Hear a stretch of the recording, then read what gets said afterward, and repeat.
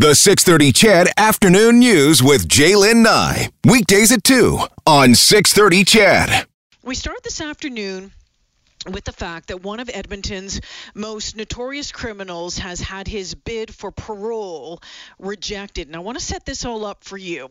Leo Teske, you might remember that name. He's currently serving an indeterminate sentence for the brutal 2000 beating that left Edmonton landlord Dougald Miller in a vegetative state. Even though Miller survived, he was never again able to feed himself or speak. He learned to communicate through blinking. His wife Leslie took care of him for those 16 years. After 16 years in care, Mr. Miller died at the age of 77. Teske was tried for the assault twice. He was convicted in 2002, but he managed to win an appeal to the Supreme Court of Canada, and a second trial was ordered. He was reconvicted once again in 2008, and in 2010 was declared a dangerous offender. You remember this now? I'm sure you do.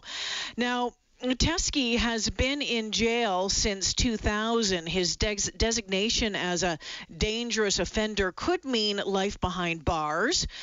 But after serving a certain amount of time, the parole board then must consider his case every 2 years, which it just did, and it determined that based on his violent criminal history and problematic behavior, Teske presented too much risk to society to be given his freedom. Teske is now 50 years old. His life of crime started early and includes the assault of a 2-year-old boy in 1994 and the shooting of a city police officer in the back of the head in 1988. That police officer, now retired, Constable Michael Lacusta, joins us now. Michael, welcome to the show. Thanks for the invite. Now, I want to thank you for joining us and being willing to share your story again so many years after it happened. But given what has happened with the parole board, I wanted to ask some questions. His designation, Teske's designation as a dangerous offender, as I mentioned, could mean life behind bars. As I mentioned, the parole board has to consider his case every 2 years. That must be incredibly frustrating for you as one of his victims to hear that every 2 years he gets a chance to plead his case once again.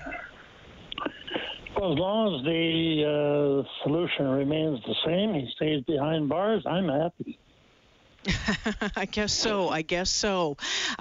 They had said that, and I'm guessing you never want to see him out of jail. You don't believe that a leopard can change its spots, do you? Not that one.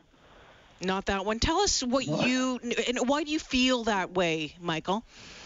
Well, I got interviewed on this a couple times before, and listen, they wanted to declare him as a dangerous offender, and I got interviewed at the courthouse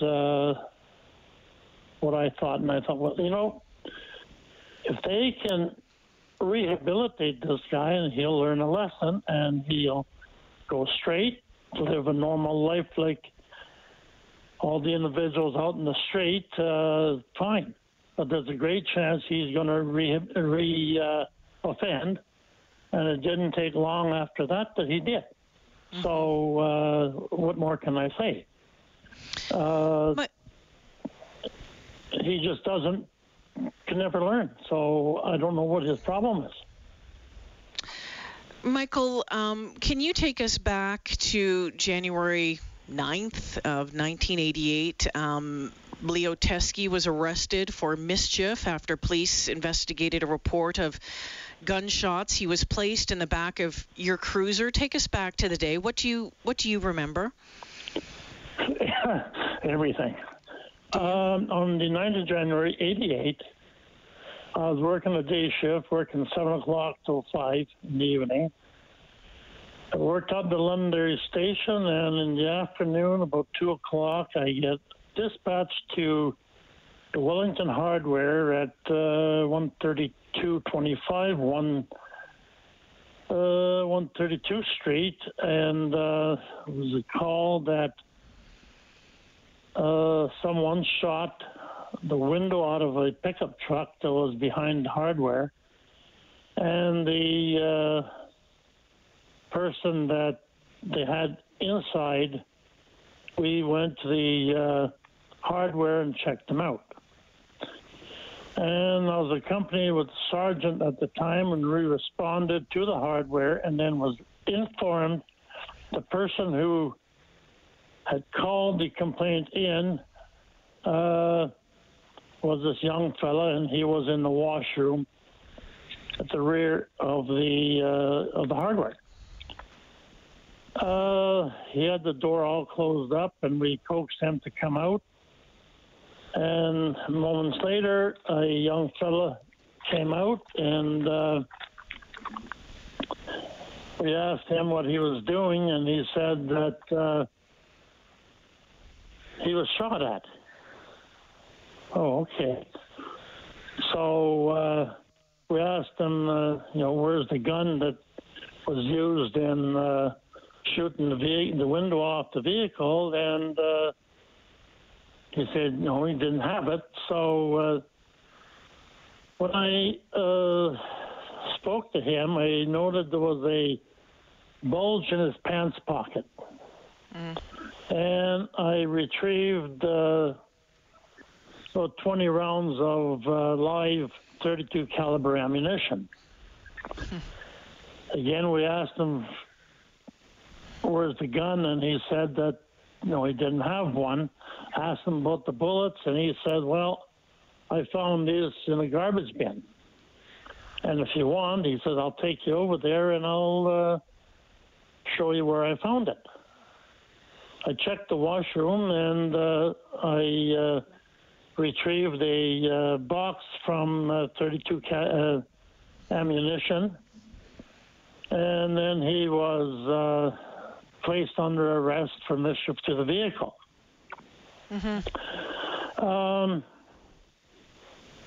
We checked basically high, low around the truck and the hardware, and we found nothing. So then I was advised just to put him in the car and take him to the Londonderry station. So he was in the car, and I was en route to Londonderry, and I was nearing 66th Street on 132 Avenue, and suddenly I hear this big bang that sounded like gunfire. So I thought, well, it's not him, because I searched him and I didn't find anything. So I turn around, and there he is. He was holding this shiny .32 caliber revolver. And my first thought was, he's got it, now he's using it. So for my safety, I slammed on the brakes, opened the door of the vehicle, and then I bailed out.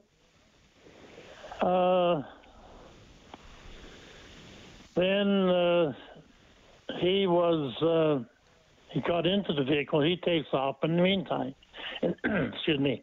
In the meantime, I took cover behind a fence in the area, and I called it in, said I was shot at. And I thought, well, it'd be hard for them to believe, what all happened. I thought, well, I didn't see any bullet go through the window or in the roof of the car, so I checked the back of my neck and blood on my fingers. So then I knew it, that that's where the shot was fired. So Michael, how did you survive that? When we talk about getting shot in the back of the head at close range, how did you survive? Well, from the doctor, I guess I was thick-headed, so it didn't. Actually, the bullet went in, and It ended up half-inch from the spinal cord. Otherwise, I'd have been a vegetable. So, if I remember correctly, Teske was out on probation when he shot you, and during the trial, he said he didn't have intent to kill you. He was acquitted of attempted murder. He was sentenced to 3 years and 10 months on charges of unlawful use of a handgun while committing an indictable offense and unlawful escape. 3.5 years? No intent? I mean, to me, that is mind-boggling, Michael. Well, my thought was, that's the court system for you. That's the discretion of the judge. Now, it was just a matter of a game between the lawyer and the prosecutor. So who presents the better case? Obviously, it was the lawyer at the time. Now, go ahead. I'm sorry.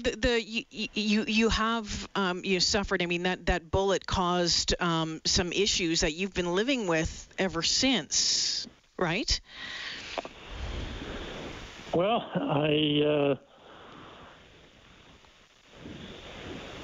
actually lived through it with no ill effects, other than a few damaged nerves, but basically got the least amount of ill effects. So 12 years later, when you had heard about what happened to Dougald Miller, it must have been a kick to the gut. You must have it must have been just awful to hear that. And this is stuff you don't want to hear, but like I said, the guy didn't change. He was a dangerous offender then, and he didn't prove otherwise. He was go ahead. No, go ahead. He was just, he had his own friends and stuff, and in their books, he was the hero. Finally, he was declared a dangerous offender. When you look back at his string of victims that range in age from, from a small child to seniors to family to complete strangers, did the legal system fail in this case all the way around? I would say yes, but I'm curious, in your opinion, did the legal system fail? It did, honestly. They don't rehabilitate anybody anymore. Guy serves his time, and then all the offenders want is they want out. And nothing happens to them. So what needs to be done? What needs to change, Michael? Well, a lot. They basically get a slap on the wrist, and that's the side of it. You think back, and it's mind-boggling of what the courts do and what the guys go through. Everybody you deal with, they'll say, "Well, you got to talk to my lawyer," and that's the way it goes. Recently, Teske lost a bid to prevent the media from publishing a new name if he was successful in applying for one. He said if he ever got out on parole, he deserved to, start new, start afresh, and not have the, have the attention on him. Your thoughts on that? My views on that, well, he's wasting his time. Whether he changes his name, Leo Teske, he's still going to be Leo Teske. and all he's doing all these years, he's been put away. That's about 33 years. He's wasted a lot of taxpayers' money. We're just Michael, holding him in there. Go ahead. Before I let you go, what do you want people to remember about Leo Teske as this continues to work through the system? What do you want people to be aware of? Well, that he's a very dangerous guy. He's got no sympathy for anybody. And he doesn't feel that he did anything wrong. When Mrs. Miller took her husband up to the court, and he was there in front of Teske in the bed in the courthouse. Teske said at the time, I said, the guy can still get up and dance. Yeah, it's hard for me to believe, and I know it's the legal system and the way that it is, but it's hard for me to believe that this guy even gets a chance to go now every 2 years and plead his case, because as far as I'm concerned, the key should have been thrown away a very long time ago. Michael, I want to thank you for joining me this afternoon and sharing your story and sharing your thoughts on this. I sure do appreciate it very much. Thank you for this. All right. Thanks very much. Take care now. Michael LaCusta joining us this afternoon. He was the EPS constable who was shot in the back of the head by Leo Teske in 1988 when he was out on probation. He was just turning 18. He was tried as an adult, sentenced to 3 years and 10 months. 12 years later, went on to beat Dougald Miller into a vegetative state. You'll probably remember that Mr. Miller found Teske sleeping in the front entranceway of one of Mr. Miller's apartment buildings, and when he tried to get him to move, he beat him just beyond belief. It frustrates me, and I've said it, and I know it's going to frustrate you as well. I mean, when you look at this Teske's long list. I mean, the list is long. I mean, I've told you about 3. It's pages long. And as far as I'm concerned, and I'll say it again, I just do not believe that this man should get a chance to plead his case every 2 years.